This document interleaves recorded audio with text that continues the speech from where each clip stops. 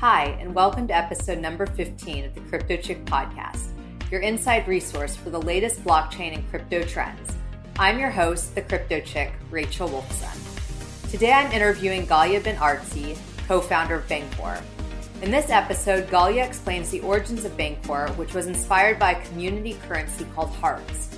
Galia also shares her thoughts on Facebook's Libra token, explaining why this is a positive gain for the blockchain and cryptocurrency industry. Without further ado, let's get right to my interview with Galia. Enjoy! Hi, Galia. It's great to be here with you today. Hi, thanks for having me. Yeah, of course. I'm a big fan of yours. I've seen you speak multiple times in San Francisco, in New York, and now finally I'm in Tel Aviv at the Bancor office, and I get to interview you. So. Yeah, welcome. We're so excited to have you here. Thank you. It's good to be here. So before we get into all the thought leadership things that you're going to share with our listeners today, I'd like you to kind of describe your role at Bancor. Tell us a little bit about what you do on a daily basis and the origin story behind the company. I'm a co-founder of Bancor. We created the Bancor protocol, which is a standard for cryptocurrencies and digital assets to be inherently liquid. And we'll get into that in a bit. What I focus on is our business development, which on any given day can entail a wide variety of things. For the most part, I look after the bridge between Bancor and the rest of the world. So what that might mean on some days is our investor relations, our community relations, our messaging, our narratives, our marketing, our strategy, which directions we take the protocol in, which directions we take the product in, a lot of our human resources, a lot of our partnerships, really anything that kind of connects between what we do here in the office and how our products and services reach the rest of the world. Right. So it sounds like you've got a full plate of things to do, obviously. A full plate. And, you know, it really changes over time. When we had a very small team, that included everything from running our Twitter and our Facebook and answering every comment and question and answering every user and being the main administrator on our Telegram group.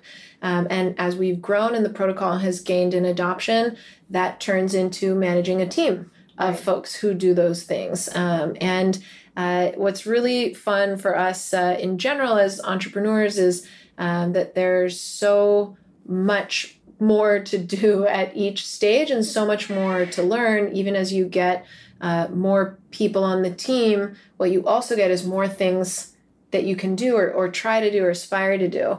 It's also kind of an insight that's dawned on me a lot as it pertains to capital.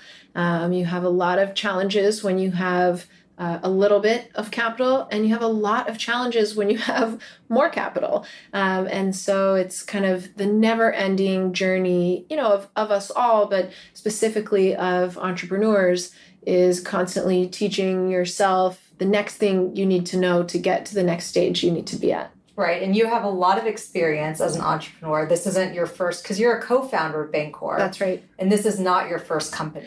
That's right. Actually, the co-founders of Bancor have been together for many, many years, almost going on 15 years soon. So it is certainly a lot of experience, but everything's relative.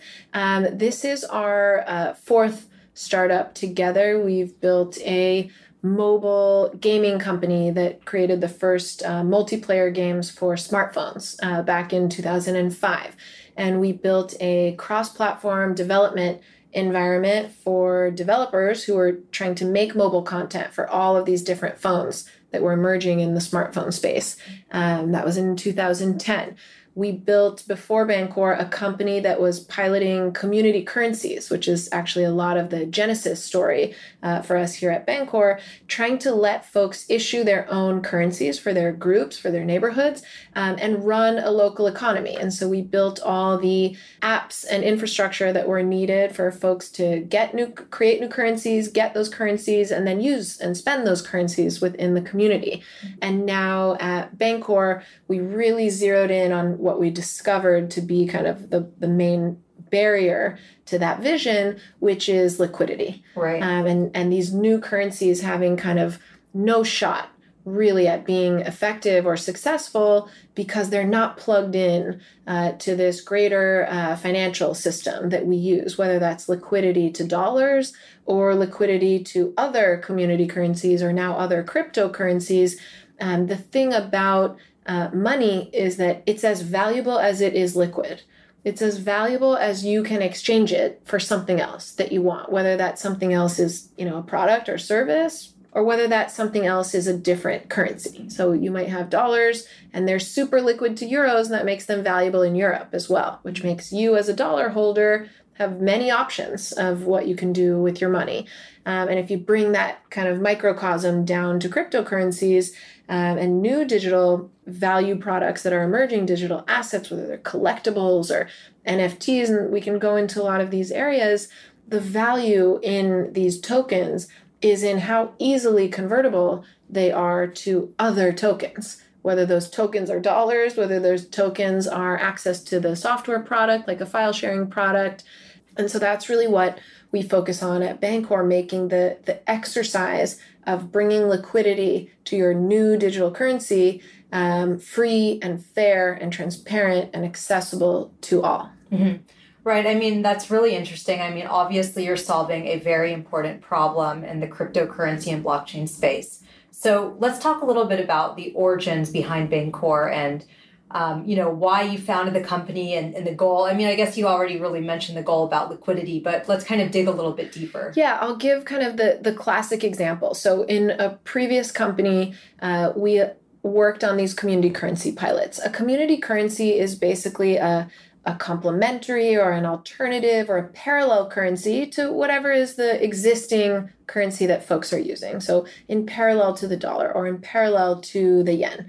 And we ran a really now famous pilot called Hearts, where we issued a new currency called Hearts, and of course its logo was a heart, to a community of mothers. And eventually this expanded also to families, more broadly speaking. But the first users really were moms in this specific community, and many of them. So our initial pilot group had 20,000 users in it. And what we did was kind of create an incentive structure with them, which was trying to create a healthy economy between these mothers. And so the moms would earn hearts just for joining the group, and then they would earn more for doing all these value-added actions within the community, such as offering a good or service for sale to the other moms. There was a list of some charitable activities they could do, like donate to a specific organization that was focused on early childcare in that neighborhood. Occasional ephemeral type of opportunities, like there's a holiday and we need more hands on deck at the daycare or at the school or at the supermarket or at the coffee shop. And so moms could earn hearts for engaging with the community, and then they could spend hearts within the community. So essentially the hearts were like a budget for the moms to help each other, to support each other. And there were a lot of interesting side effects, like being able to easily recycle and reuse a lot of products that moms go through in the household as their kids are growing up. For example, clothes that used to fit don't fit. Toys that used to be fun are now boring. Books that have already been read are now replaced with new books. And so having this heart economy really gave the moms an easy channel in a trusted environment to both recycle their goods, earn hearts for doing those things, re-spend those hearts to get new things into their households, and then also kind of make a living, if you will, by offering the kinds of services that they could only really offer locally. So a good example of this is, you have a mother in the community who loves making birthday cakes, loves it, loves doing it, makes beautiful, delicious birthday cakes. She may not be in a position to start a birthday cake business. That is an exercise that has some additional overhead, requires upfront capital, requires some legal and accounting infrastructure, requires in certain places different types of approvals or permits, and also creating of a customer base. Within the Hearts economy, she could, on any given day, provide a birthday cake for a mother in the community whose child was having a birthday party and who that mom maybe wasn't in a great position or didn't enjoy making birthday cakes in the same way. And through those hearts that she would earn on a daily basis, be able to get for herself or her family some other item that she otherwise just wouldn't have had. Mm-hmm. And so it's really creating the kind of trust and infrastructure within groups to be more collaborative. And we have many of these pieces already. And we often got asked this question, like, why don't those moms just use Craigslist? We already have Craigslist. And there's a few answers. One of them is that the currency that you use on Craigslist is dollars. Many of these moms didn't have any dollars to spare in order to buy specifically things from other folks. So that's one. In this parallel currency pilot, you create new money. You create a new budget, at least on day one, for folks to begin the exercise of collaborating with each other and then earning the future budget for their ongoing collaboration. The second thing is trust. Craigslist, as we know, and other kind of sharing boards do suffer from kind of a lack of trust. And within this Hearts community specifically, you needed to be a mom that was known in this community to be who you say you are and to live where you say you live. And there's a huge increased amount of trust between the members of this group. And so for us, the interesting insight was that there's actually a lack of money. There's a specific lack of money in specific hands. Not everyone lacks money, though many folks do, as we know. But the pilot really taught us that you could almost airdrop. Now, this is a term now that we're more familiar with, but you could airdrop onto a community a new budget in a new currency and kind of jumpstart economic collaboration within that group. So it all sounds great until here, and it really was, and the numbers were just wildly inspiring. In just a year of this activity, between these 20,000 moms, and maybe 1,000 of them were actually monthly active within the marketplace, we saw $24 million worth of commerce emerge between these moms only in Hearts. And that's $24 million that we could, ostensibly add to GDP, that we could say GDP is X plus these $24 million worth of commerce. Now, of course, we don't count GDP that way, but the point is to say that there's probably much more economic potential between people under the surface than the existing monetary system is allowing us to effectively express.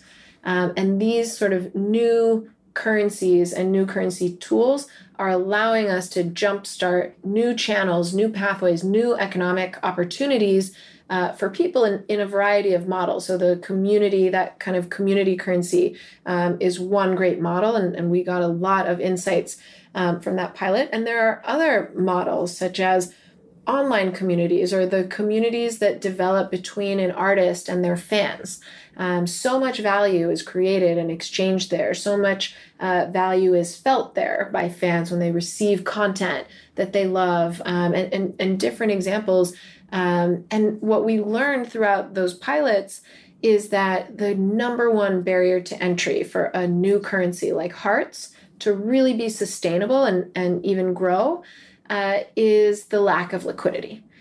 Because the moment a member of the community, one of these mothers, for example, needs to make an economic transaction outside of the community, which of course happens every day, every hour, because nobody's kind of moving to Heartland and living exclusively in Hearts. It's definitely not on day one, but the Hearts economy exists within the greater economy. And so if those Hearts don't have a pathway into dollars or into yen or into shekels or into whatever is the national currency at hand, the experiment becomes very limited. And the growth over time, we watched it again and again, it stagnates because that user experience, essentially, for a member of this community needing to constantly kind of choose whether they will sell a specific good or service or their time or energy for the new currency, the community currency, or for the traditional national currency, it's a very obvious choice, which is I'm always going to pick the national money if I can, because the national money is liquid. The national money I can sell for anything that I want outside the community. And I can also exchange it for other currencies if I need those, like in the example of traveling to Europe and now needing euros or some other version of the exchange paradigm. And so what we understood was that until new currencies had a natural pathway or connection point to old currencies or to other new currencies, both really, they would never stand a chance. You could never get the kind of network effect needed to really unleash the power of these new tools. And that really led us to developing the Bancor protocol. And what's unique about the Bancor protocol and kind of our backing into the solution is that it was now 2016. And the Ethereum platform was out, and it really brought smart contracts to the table, which for listeners, if you're unfamiliar, is basically a programming language for blockchain. It allows you to write software code and a program that says, if this happens, then that happens. If you click here, then that. If you put in this currency, you get that currency. And these smart contracts or this computer code can live on a blockchain and benefit from some of the things we know blockchain brings to the table, like immutability, transparency, and things like that. And so what we realized with smart contracts was that we had now a new frontier to try and program solutions to these problems into the new currencies themselves. And so that's when we developed the Bancor protocol. And the Bancor protocol is basically a standard that allows new currencies on the moment of their creation to be natively liquid to other currencies, essentially to have a native baked-in exchange rate to other currencies that also use the Bancor protocol. It's like a networking language, if you will. So if you make a new currency and you use the Bancor protocol and other currencies are made and they use the Bancor protocol, all of these currencies can essentially talk to each other. They can turn into each other. They know exactly how much a heart is worth in a star, for example, or how much a heart is worth in ether, or how much ether is worth in hearts. And they know this in a very basic way, which is the Bancor formula, which constantly balances supply and demand between these currencies. And so as more people want hearts, the price of hearts is going up. And if people stop wanting hearts and the community is kind of falling apart or losing its value, losing its interest, losing the interest of its members, then the price of hearts will start declining vis-a-vis the other currencies in the network. Mm-hmm. I see. No, it's a really interesting story how, Bancor, I guess, was inspired just based on this whole thing with hearts. But help me understand how it's providing liquidity outside of the system.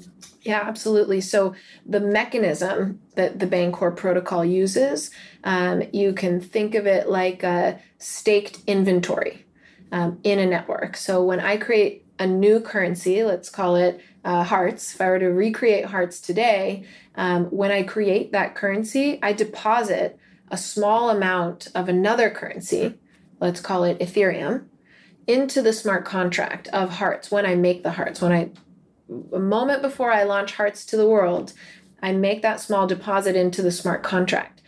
That is what I mean by staked inventory. And the Bancor protocol now uses its formula, its algorithm, to constantly balance hearts with that ether deposit that I baked into the smart contract. And in the case of a company or a tech company, that might be very easy. In the case of a new community that's emerging, maybe that deposit is crowdfunded among the members of the community. Maybe it's subsidized by an NGO or by an aid organization. But the mechanism itself, the standard, is that when new currencies are created, they are linked to all the other currencies that use this method by depositing a small balance, we call this the reserve, into the currency's smart contract. And that reserve is the one that is constantly used by the smart contract to calibrate the price of the currency. If there's a little reserve, if the reserve is shrinking, then the price of the currency is dropping. If the reserve is growing, the price of the currency is growing. And the mechanic there is that in order to buy this new currency, we call them smart tokens.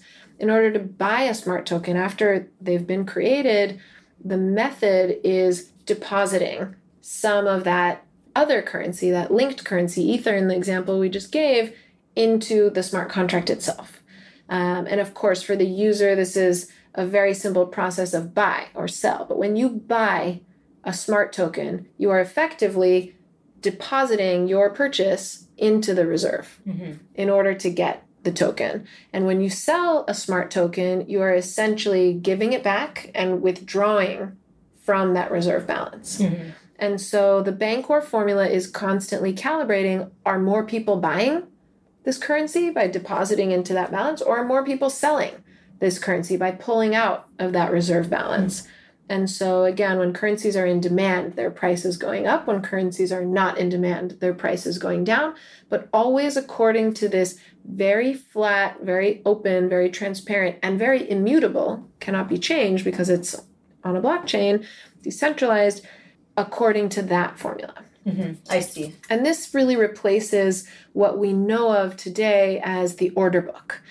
Or the bid-ask model, the way as we've known until now that currencies are bought and sold, or any asset like stocks or commodities, is that we have these markets, whether it's the stock market or commodities markets or crypto exchanges. We have these marketplaces which gather buyers and sellers of all these assets, which they choose to list in the case of centralized markets. And the bids and asks of buyers and sellers clear in the order book and facilitate the swapping, right, of the person who wants to buy and the person who wants to sell. That's today how we do all asset exchange in the world. Bancor invented the Bancor protocol in order to move us to this asynchronous model where we don't need to match buyers and sellers. The smart contract is constantly the buyer or the seller, and it's matching itself to the user in a very programmatic way. And there's some beautiful benefits, we believe, of this mechanic. The first is that smart contract, it doesn't need to be paid. So there's no fee, and Bancor takes no fees for this service. And in marketplaces, as we know, whether they're crypto exchanges or the stock market, there is a fee that is constantly being paid by buyers and sellers in order to match and clear those transactions. In a smart contract world, we don't need to pay those rents to those middlemen. The system can manage itself in a way that's much more efficient, and so it's also much more affordable for users. So that's one really exciting benefit. Another one is that the smart contract is very, very hard, let's say nearly impossible to manipulate. In all of these markets, whether they're crypto exchanges or stock markets, we suffer from a tremendous amount of manipulation, which comes in a few formats. In crypto, we hear about pump and dumps. We hear about wash trading and spoof trading. In regular markets, we hear about price collusion, right? There's so many flaws with having the method for asset exchange be matching buyers and sellers in these marketplaces, not to mention, the listing fees. If you're a new cryptocurrency and you want to be listed on any of the centralized exchanges, the fee that you're going to have to pay, and of course this changes all the time, is quite substantial. It's certainly not appropriate for the moms in the heart marketplace to pay those millions of dollars or hundreds of thousands of dollars to be listed. And so we remain with that model and that method, the old method, we remain in this classic paradigm where only the biggest can succeed.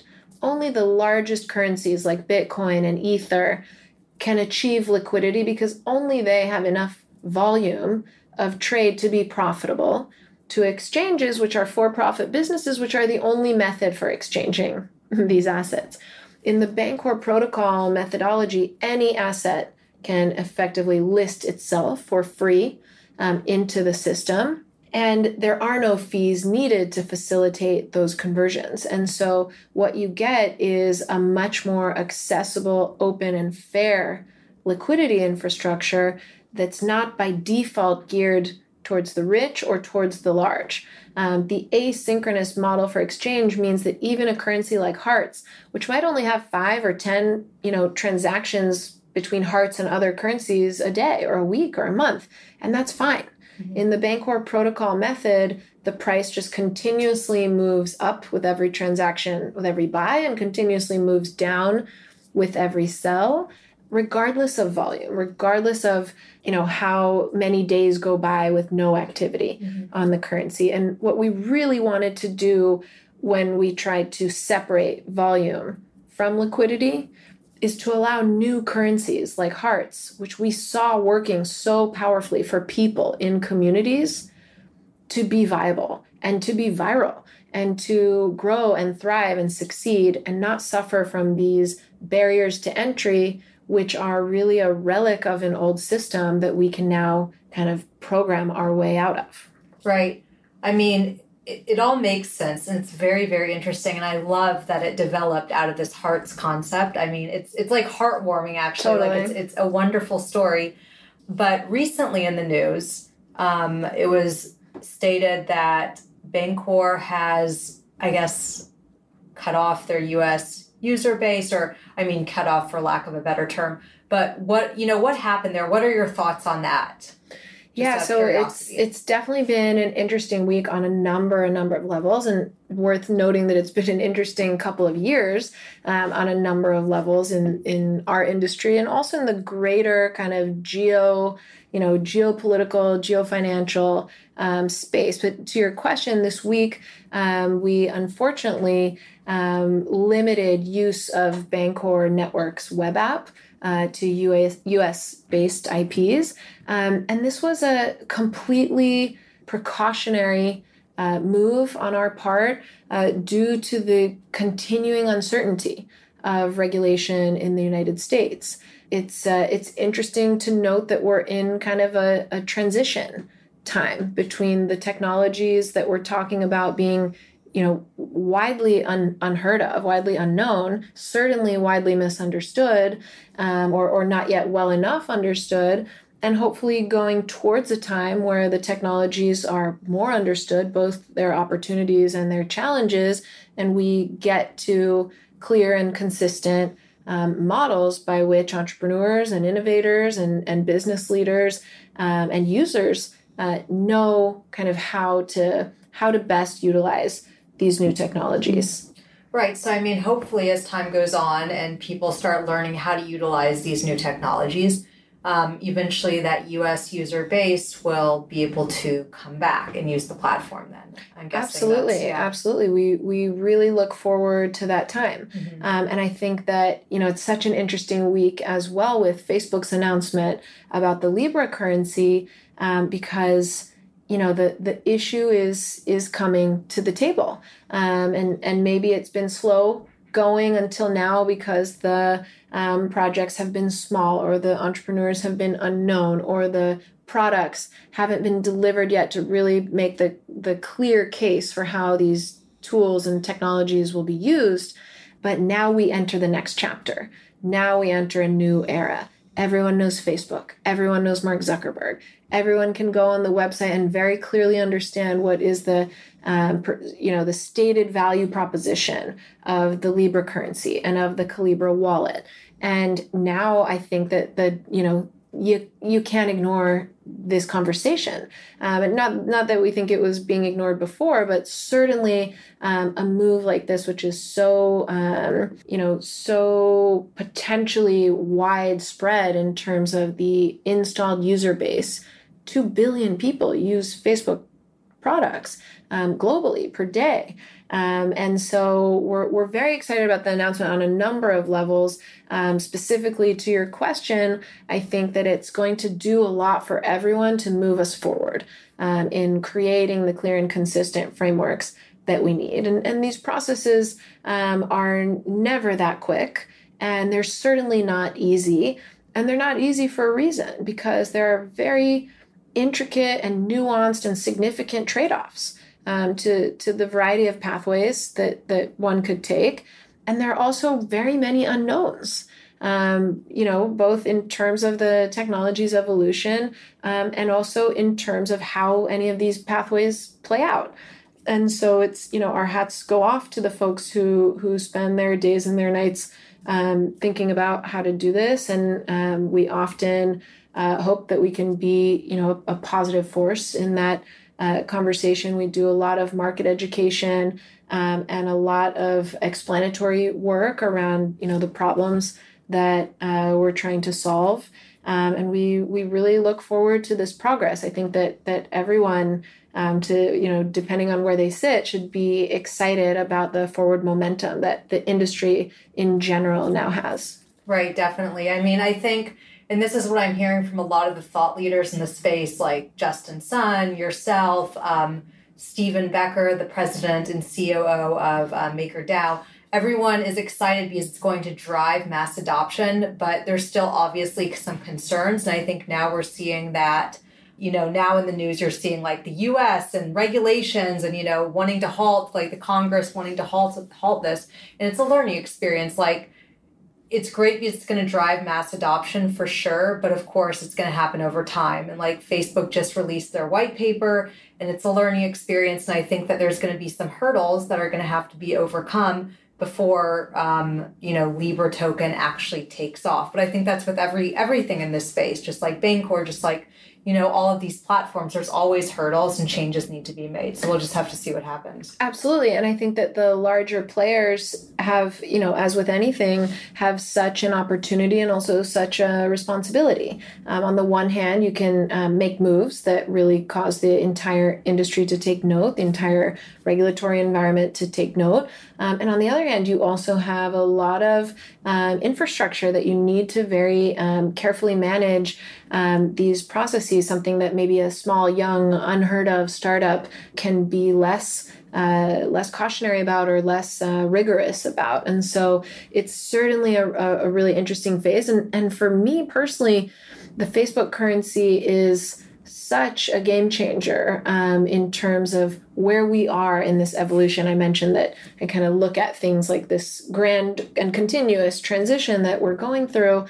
And with Facebook making a currency or announcing that they will make a currency, and like you said, we'll see how it actually unfolds. But I think the conversation is now so open to, oh, well, what's a currency? Oh, well, who can make a currency? Oh, I thought the government makes currencies. Wait, I thought that Bitcoin was the one currency. Wait, and I think that conversation, which now will reach, not just the crypto community, not just the financial media, not just the tech early adopters, but really people, billions of people, I think is just, it's so exciting because, if the government can make a currency and if Facebook can make a currency, then maybe you can make a currency and maybe I can make a currency. And that's really the world that Bancor is so excited about, which is allowing people to truly use the power of currency to unlock the thing that currency is supposed to help us do, which is live and thrive and collaborate. That is why we have currency. That's why we invented money in the first place. And money is now going through such a major evolution. Like you can think of it like an upgrade. And of course, with every upgrade, there are bugs. When Apple upgrades the iPhone, it's both the greatest thing ever and also a little bit of a headache for a while. And I think that we can look at this evolution in a similar way. So there's certainly going to be a lot of bugs along the path, but we're certainly getting an upgrade. So that's one really interesting thing about Facebook. Of course, the greater sort of societal narratives that we all hear a lot about maybe, but what is the right balance of state supported or state regulated, let's say, public services and privately governed enterprise? Where is the right line between the market and the home, or the market and the community, or the market and the state? These are real questions, and that's why I say we take our hats off to the folks who deal with this rigorously every day, because that's the era that we're in. In a previous era, you could look at standard railroad. and say, what was the regulatory kind of process that we went through to decide whether Standard Railroad was a monopoly, whether this private enterprise was ultimately a positive service for the people or something that needed to be changed or dealt with. In the more recent times, you can think of the discourse with AT&T or our telecoms, or our early kind of communications infrastructure. And now we get to this era, and really the discussion is around our tech platforms, our Ubers and our Amazons and our Facebooks and our Googles. And I think with Facebook's very bold, by the way, and inspiring move into this field, the conversation is more alive than ever. What is the line that we believe should be taken between private enterprise and public service? Should everything be privatized? Should everything go to the market? Should all of our media be for profit? These are the questions, and in different jurisdictions, we'll see these questions play out in different ways. And this is really kind of another, and maybe I'll make it my last point about what's interesting to me about the Facebook currency. In the previous examples, I mentioned the railroads, I mentioned AT&T. We were talking about very domestic companies, very domestic products, and very domestic conversations around the regulatory environment.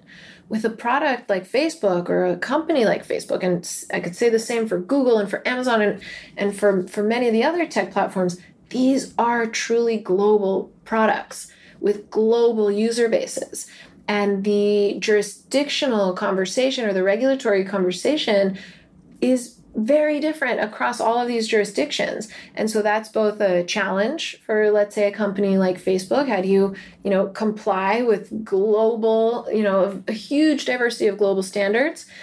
And it's also a huge opportunity because in order to present an effective kind of regulation of a product like this, all of those jurisdictions are going to need to collaborate. They're actually going to need to be unified, whether that's, the European Central Bank and the United States Fed, or whether that's the consumer protection agencies in Africa and in North America. They're actually going to need to be aligned in order for an effective framework to be built. And we all know that's a hard thing to do. It's hard for us to get alignment on climate. It's hard for us to get alignment on sanctions or money laundering or AML or KYC or any of these kind of, previously domestic issues, which are now truly global issues. And so it's definitely getting more and more interesting by the day. Right. Yeah, for sure. I mean, I'm interested to see how this will play out. But I mean, like you said, it's inspiring.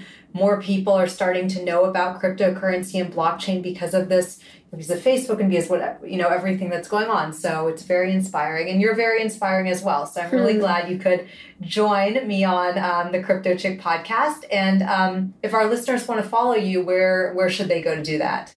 So I'm mostly engaged through Bancor's channels. Okay. So following Bancor on Twitter, we're at Bancor, Bancor, and we're Bancor on Facebook and Instagram and all the channels. But I think Twitter is where a lot of the lively conversation takes place. Also, our blog is a great resource. We blog every month. We share now quarterly updates up until 2018, monthly updates since the launch of the network. And we share a lot there about how we see some of these kind of greater moves, like the march towards automated market makers that I mentioned, which is kind of moving from a bid-ask model and a human arbitrated exchange model to a smart contract operated model. We talk a lot about the trade-offs of decentralization and what we consider the spectrum of decentralization. And we say it's a journey and not a destination. And it's, again, part of this kind of transitional process that we're going through. So our blog, which is blog.bancor.network, is a great resource as well. Cool. Wonderful. So check that out. And Galia, thank you so much for being on the show. It's been great having you. Yeah, thank you so much as well. Thanks. Thanks so much for joining us today. You can find further information in the show notes to learn more about Galia, Benartzi, and Bancor. And if you enjoyed listening to this episode of the Crypto Chick podcast, please be sure to subscribe to the show. You can find it on Apple Podcasts, Google Podcasts, and Spotify. Also, if you have time, please leave me a review. I enjoy hearing your feedback. You can also reach out to me on Twitter at RachelWolf00, on LinkedIn, or on Instagram at Blockchain and Bikinis. Thanks for listening. See you next time.